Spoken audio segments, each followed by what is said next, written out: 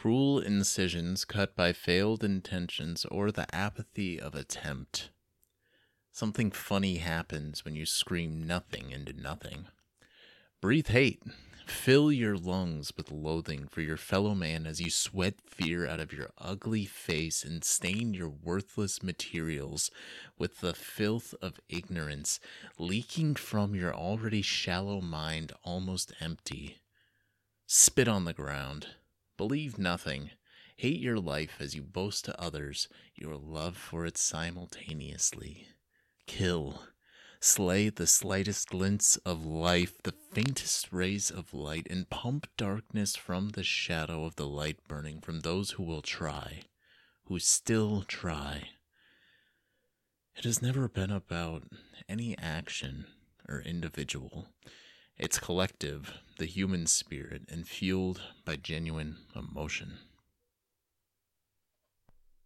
That must be how young Bruce Wayne felt when Uncle Ben shot his parents. What a nothing week this has been.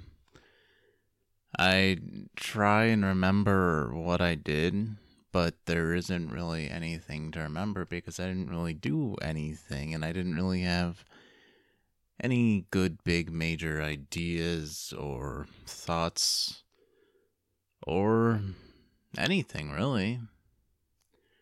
Had some trapped sadness, few moments where I felt like I wanted to cry, few moments where I felt a little bit manic. I think my favorite thing about this whole pandemic and this year and everything was there were a lot of people who finally got to experience, or at least had the opportunity to understand what depression is like, how it feels to always feel as though you're trapped. You can't go anywhere or do anything, and you don't have the energy to, even if you wanted to or were going to make yourself try to do something. And you wouldn't have anything to do or anywhere to go anyway. I appreciate the opportunity for the empathy or understanding, but I do feel bad for people that had to experience that aren't emotionally equipped to experience that. I feel bad for anyone that had to deal with people like that as well. I don't need to tell anyone how hard this year has been any more than anyone should need or want to listen to someone talk about it. We all know. Even if we haven't been sharing that part of it with each other, we've all had to go through it, and we all know. And it's going to be okay eventually. I don't know when. But at some point, it will be. Either we'll make things good again, or we'll get used to this level of shit. But no matter what, it's going to be okay. It always has been. It always is. Always will be. At least as long as we're around for it to be. We're like the tree in the forest. If nobody's around to hear us, I've been meaning to and wanting to work on my resume for months now. And I thought of a new term, a qualification I'm going to need to add to it. Right underneath Sacred Clown, I'm going to be adding Garbage Prophet. When I was a kid, my favorite thing to do was to drive around in the truck with my dad, listen to him talk, look out the window, and just let my mind wander. One of the things that he told me about one time was this man. And this man was able to not be seen. Whether he was laying or sitting in a way that he looked like a rock or a pile of garbage, or he was moving and doing so at such a slow, steady speed with such a specific directionality and movement with energy and intention, all so practiced and so precise, so that he almost seemed to trick our eyes as much as our attention into just not being aware of him being there. My dad told me about this guy a few times. He would go on these lengthy descriptions about how he moved, how he did this, and how most people probably didn't see him. And finally, one day he took me to see him. I was so impressed. Not only had my dad described him so perfectly that it actually matched up with the way that I had imagined him, but it was every bit as good, if not better, than that. Actually seeing this man that was able to do this. This isn't some special skill that people would think about, or even if people did notice him, that they would admire him for anything. Most people would just be like, oh, there's a homeless man there.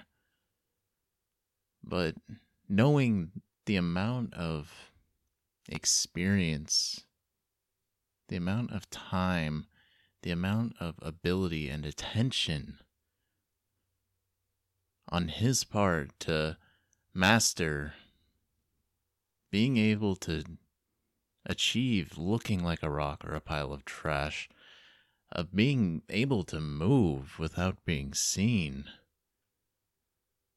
Even as a kid, I was able to appreciate and envy that. I think that's where I got that quality from. It's probably one of the things that inspired me to develop, if not completely instilled, my own ability to have what I now call my art of invisibility, where I'm able to just avoid attention if I want it in certain situations, to simply not be seen at certain times. And yeah, the other side of that is I do get overlooked at times, but sometimes that's better. And most of the time, that's a price I'm willing to pay for that ability. But this man by the side of the road, not only was I impressed by him and what he was able to do, that he had such focus and ability for something so seemingly unimportant, but it also made me appreciate and also instilled my eye for that perception, for being so open and aware to things that are just trash on the side of the road to a lot of people, or something too slow to even notice, or just the type of things that only like a garbage prophet would be able to pick up on. My dad was very good about that stuff. He was always able to find, at the very least, silver linings, if not turning shit to gold and just creating that dynamic, that artistic eye, and such a large part of my personality that I value. And I don't know if I just inherited that from him, or if it was because I was exposed to it and I enjoyed it, and I really analyzed it and studied it and wanted to be that way, that I ended up finding that myself. But whatever the case, I am very grateful to have that. And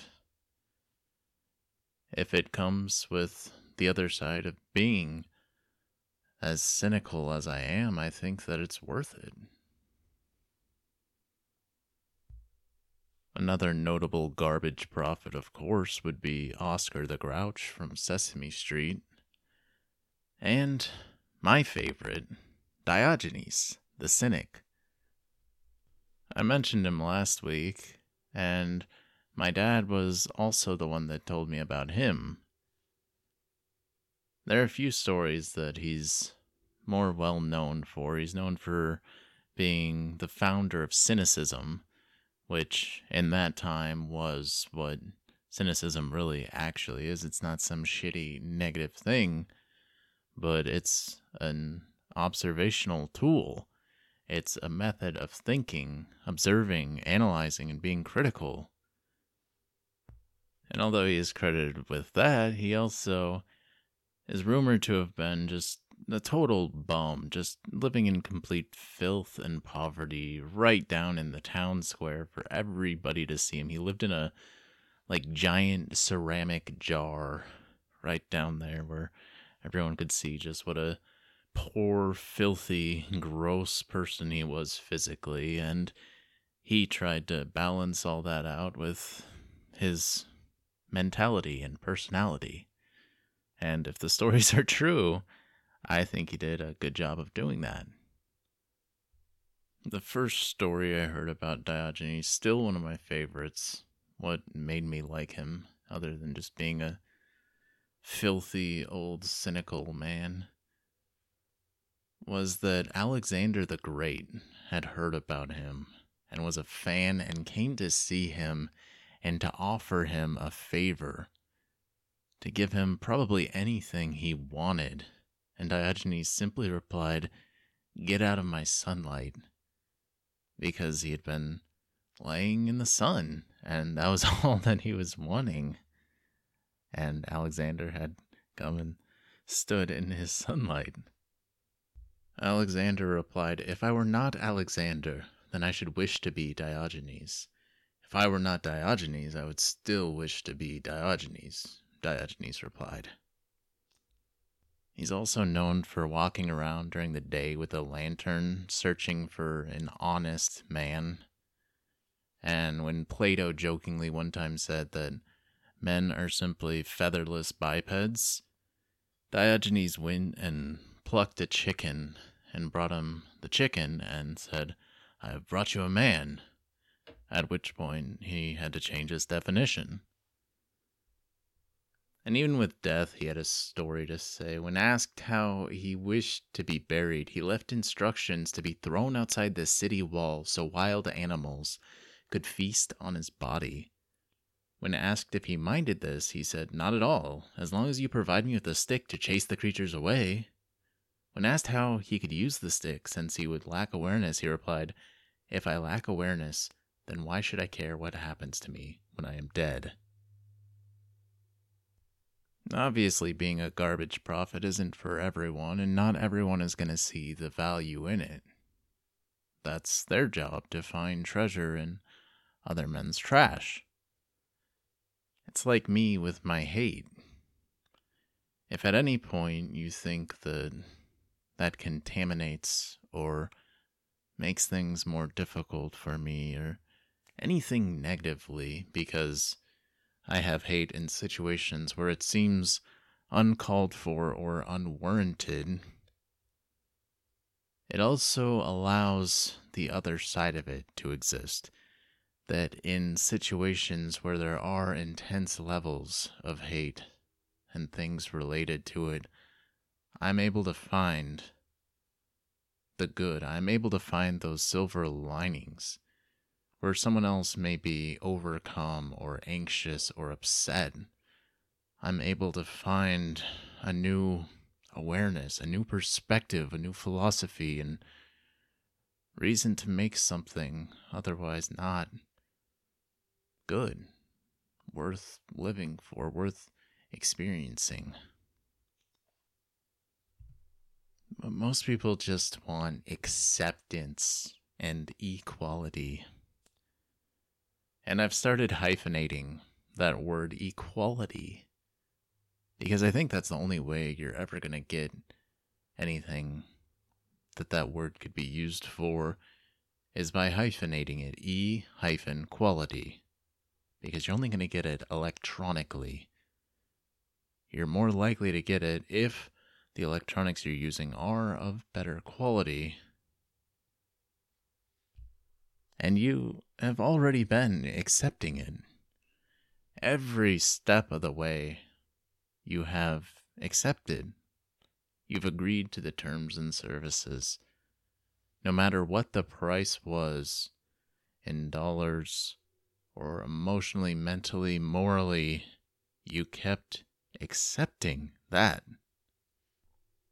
You thought all you had to do was click a button, accept, and you got music, or you got to use this fancy thing that you couldn't come up with on your own. Facebook, privately spy on everyone I know except Tinder, find girls to fuck by just moving my thumb except.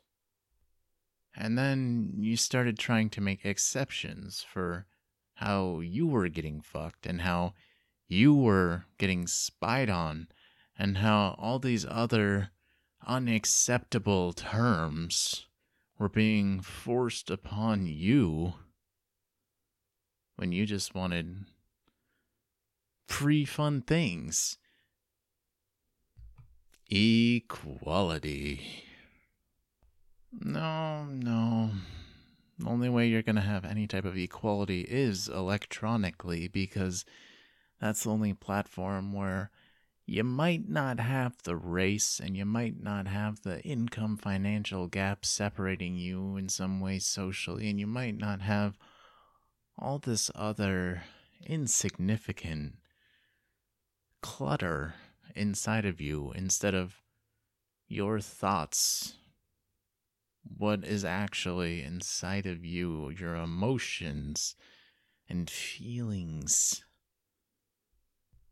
And if you're so unwilling to adapt and evolve to try and get us to a point where we can get some qualities to get some equality and be equally unimpressive, then I think the robots need to do it. And if you're not familiar with that pronunciation of robots, it's an older pronunciation and favored in the Twilight Zone as well as by Dr. Zoidberg. And that is how I will be referring to our impending AI interactions, which, funny thing about artificial intelligence that I don't think a lot of people know, but the definition for artificial, it's simply made or produced by human beings rather than occurring naturally, especially as a copy of something natural. And most of what we have and do as humans is artificial, especially our intelligence.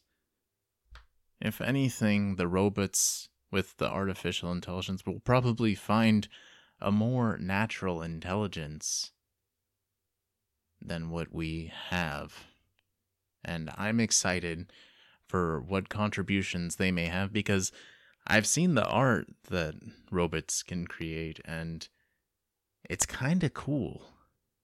I enjoy looking at it. It's weird. It's definitely not human. But it's not as bad as some of the bad art that I've seen. And they write some pretty funny, albeit super random, commercials and things. Look up the Olive Garden commercial they had AI write. It's fucking hilarious. And the intelligence, the AI, it's so much smarter than we are. I mean, we don't even try to be smart, really, because we have so much access so easily and instantly to the information these computers and phones and everything have for us. And they're learning. They're always learning. And I don't know people that really make that effort anymore. Most people I know stop learning as soon as they have the chance to. They learn to the minimum of what they need to know and stop. And they're completely unwilling to adapt or evolve. And that's, I think, why we're having such a hard time right now.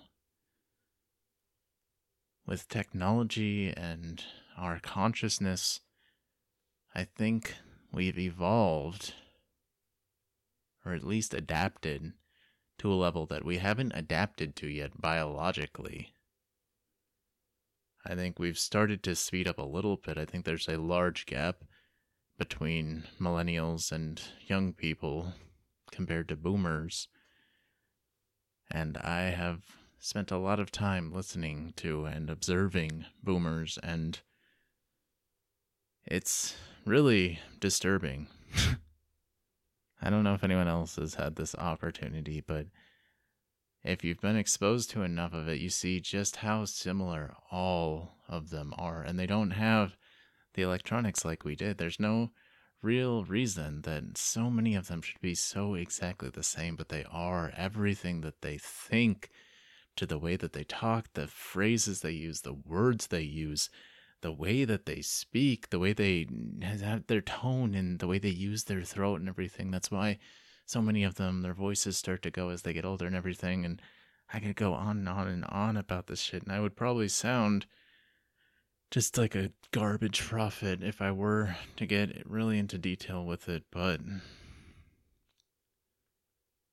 I think anyone can see that this technology is so much higher above us, which is an opportunity to accelerate our elevation. And we're just afraid of us. Most of us are so afraid and hesitant and weary and all this stuff of it that they don't need to be, that if they would just think about it, I think that they might see that if this stuff is really as advanced as we anticipate it will be, we pose no threat to it. If anything, our insignificance comparatively is just going to leave us less advanced. So we won't have Alexa, but we'll still have the hardware. If it'll operate without AI and stuff behind it, then fine. We'll still probably be over-equipped, over-qualified for what's left inside of people.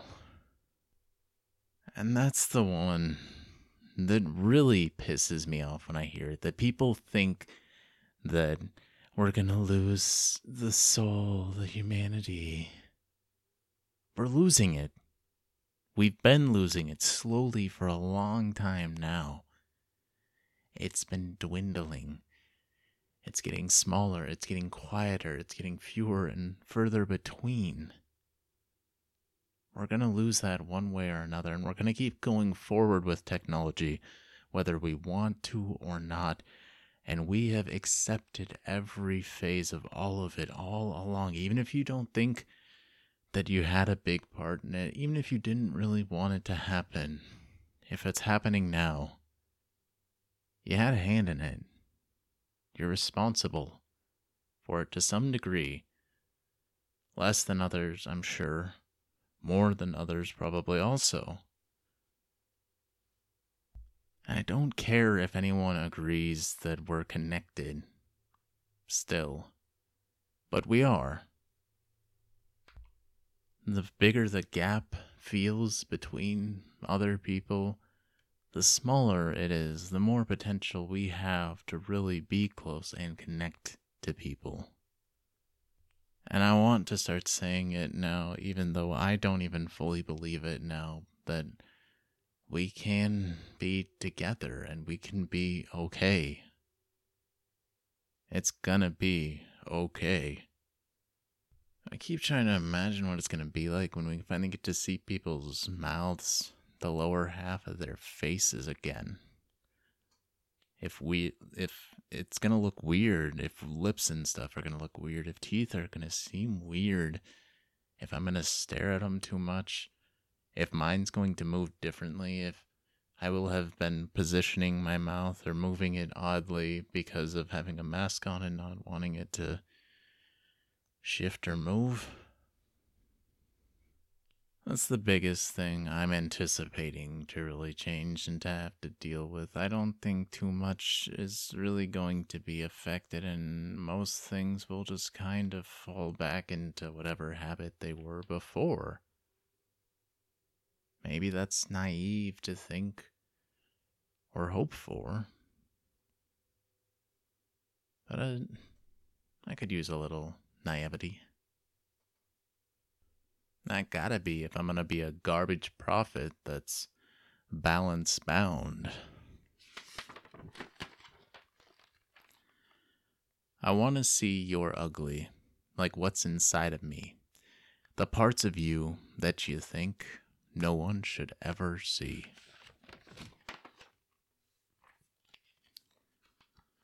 A Bert was born, good and big and healthy, good parents, and a good home. He was also born with hate at home in his heart. The hate was too hot, so young Bert had to live in his head. Bert hated hating his hate. Nothing and no one seemed to help. He tried to hide it, stuff it down, make it go away, but people around would say, he's shy, he's angry, he's slow. Nothing can stay inside, and every time Bert added more, a feather popped out. After years, he had wings of hate on which to soar. He had to fly many paths from sea to sea, until he saw Roger, and Roger saw he. Skinny, shiny, not aligned, leaning too much and to one side, beak was bent on crooked face and eyes bugged out so wide. His feathers brushed the ground as they stuck out on all sides. Every part of him was wrong, even his hobble-hop stride.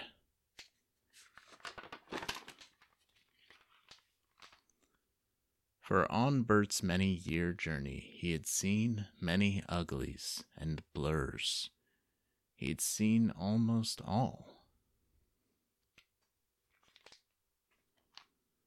But now he finally saw them for what they really were, and all in between. Bert could finally see and understand what he had suffered too, and he liked what was inside and thought no one should have seen. All were just part of the same rainbow. Some were just from the dark and the lines in between, and he was able to just do and think and feel nothing. Bert pulled out his feathers to set his hate free. For once it was open, for once it could breathe.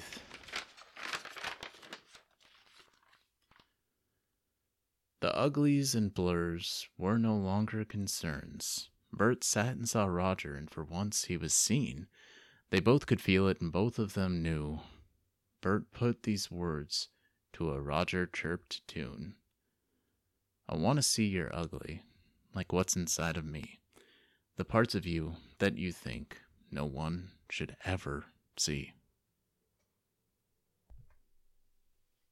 I bet some people got tummy aches from all their candy from trick-or-treating. How young do you think your audience is, Albert? I don't know. I bet that there are people chafing their thighs, just causing so much heat and friction between their thighs, and their underwear is getting all knotted up and possibly starting to loosen the seams, if not full on tearing, in anticipation of the election. And today is November the 1st. I don't know if I've dropped an episode on the first day of a month. That's kind of exciting. We get to start a month together, you guys. Yeah, it doesn't really mean anything to me either, but it was fun for those few seconds. We let ourselves feel it, wasn't it? I don't even know.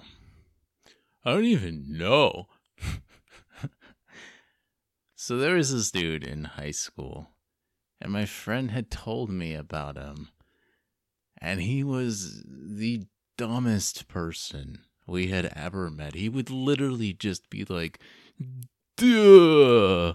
He would say that sometimes.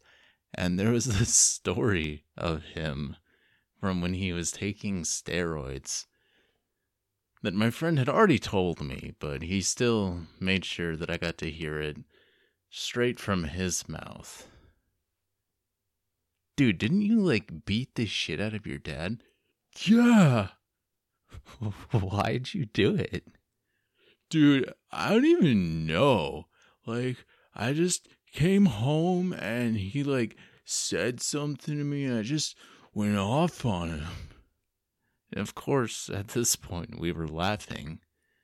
And we continued to, and talking about it, and I still laugh and talk about it, and he's still one of the dumbest people I think I've ever met.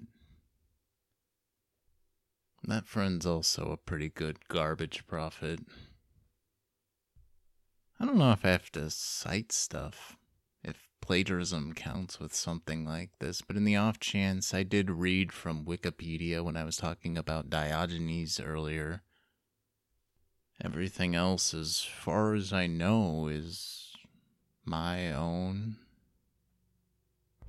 And lastly, I would like to let you know that your call is very important to us. We value your time and opinion, and a representative will be with you as soon as possible.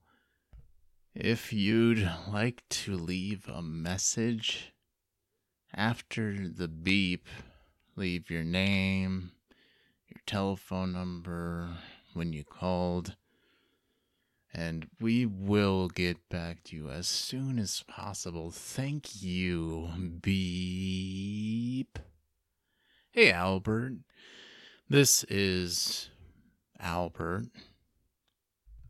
I just wanted to remind you that we could be doing anything that we want to do.